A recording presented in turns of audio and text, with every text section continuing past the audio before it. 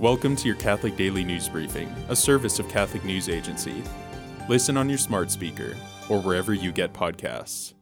Traditional Latin Mass attendees expressed cautious optimism on Monday, after a traditionalist community said that Pope Francis had given them permission to continue to celebrate Mass with the pre-Vatican II 1962 Missal.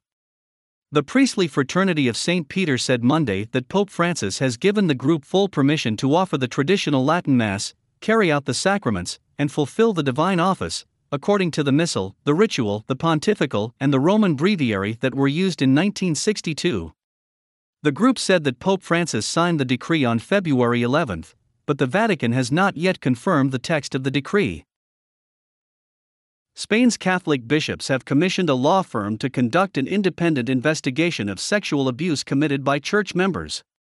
The independent audit is intended to create a comprehensive report of all clerical sex abuse cases, and also to open an independent channel to receive potential complaints and recommend further preventative measures.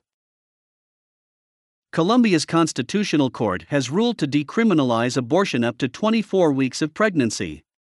The ruling means that until the 24th week of pregnancy, abortion will not be a punishable crime in Colombia, and will be allowed for limited reasons up until birth. Pro-life advocates in the country decried the ruling, saying the judges had failed the Colombian people. Today, the Church celebrates the Feast of the Chair of St. Peter, which commemorates the papacy, and St. Peter as the first bishop of Rome.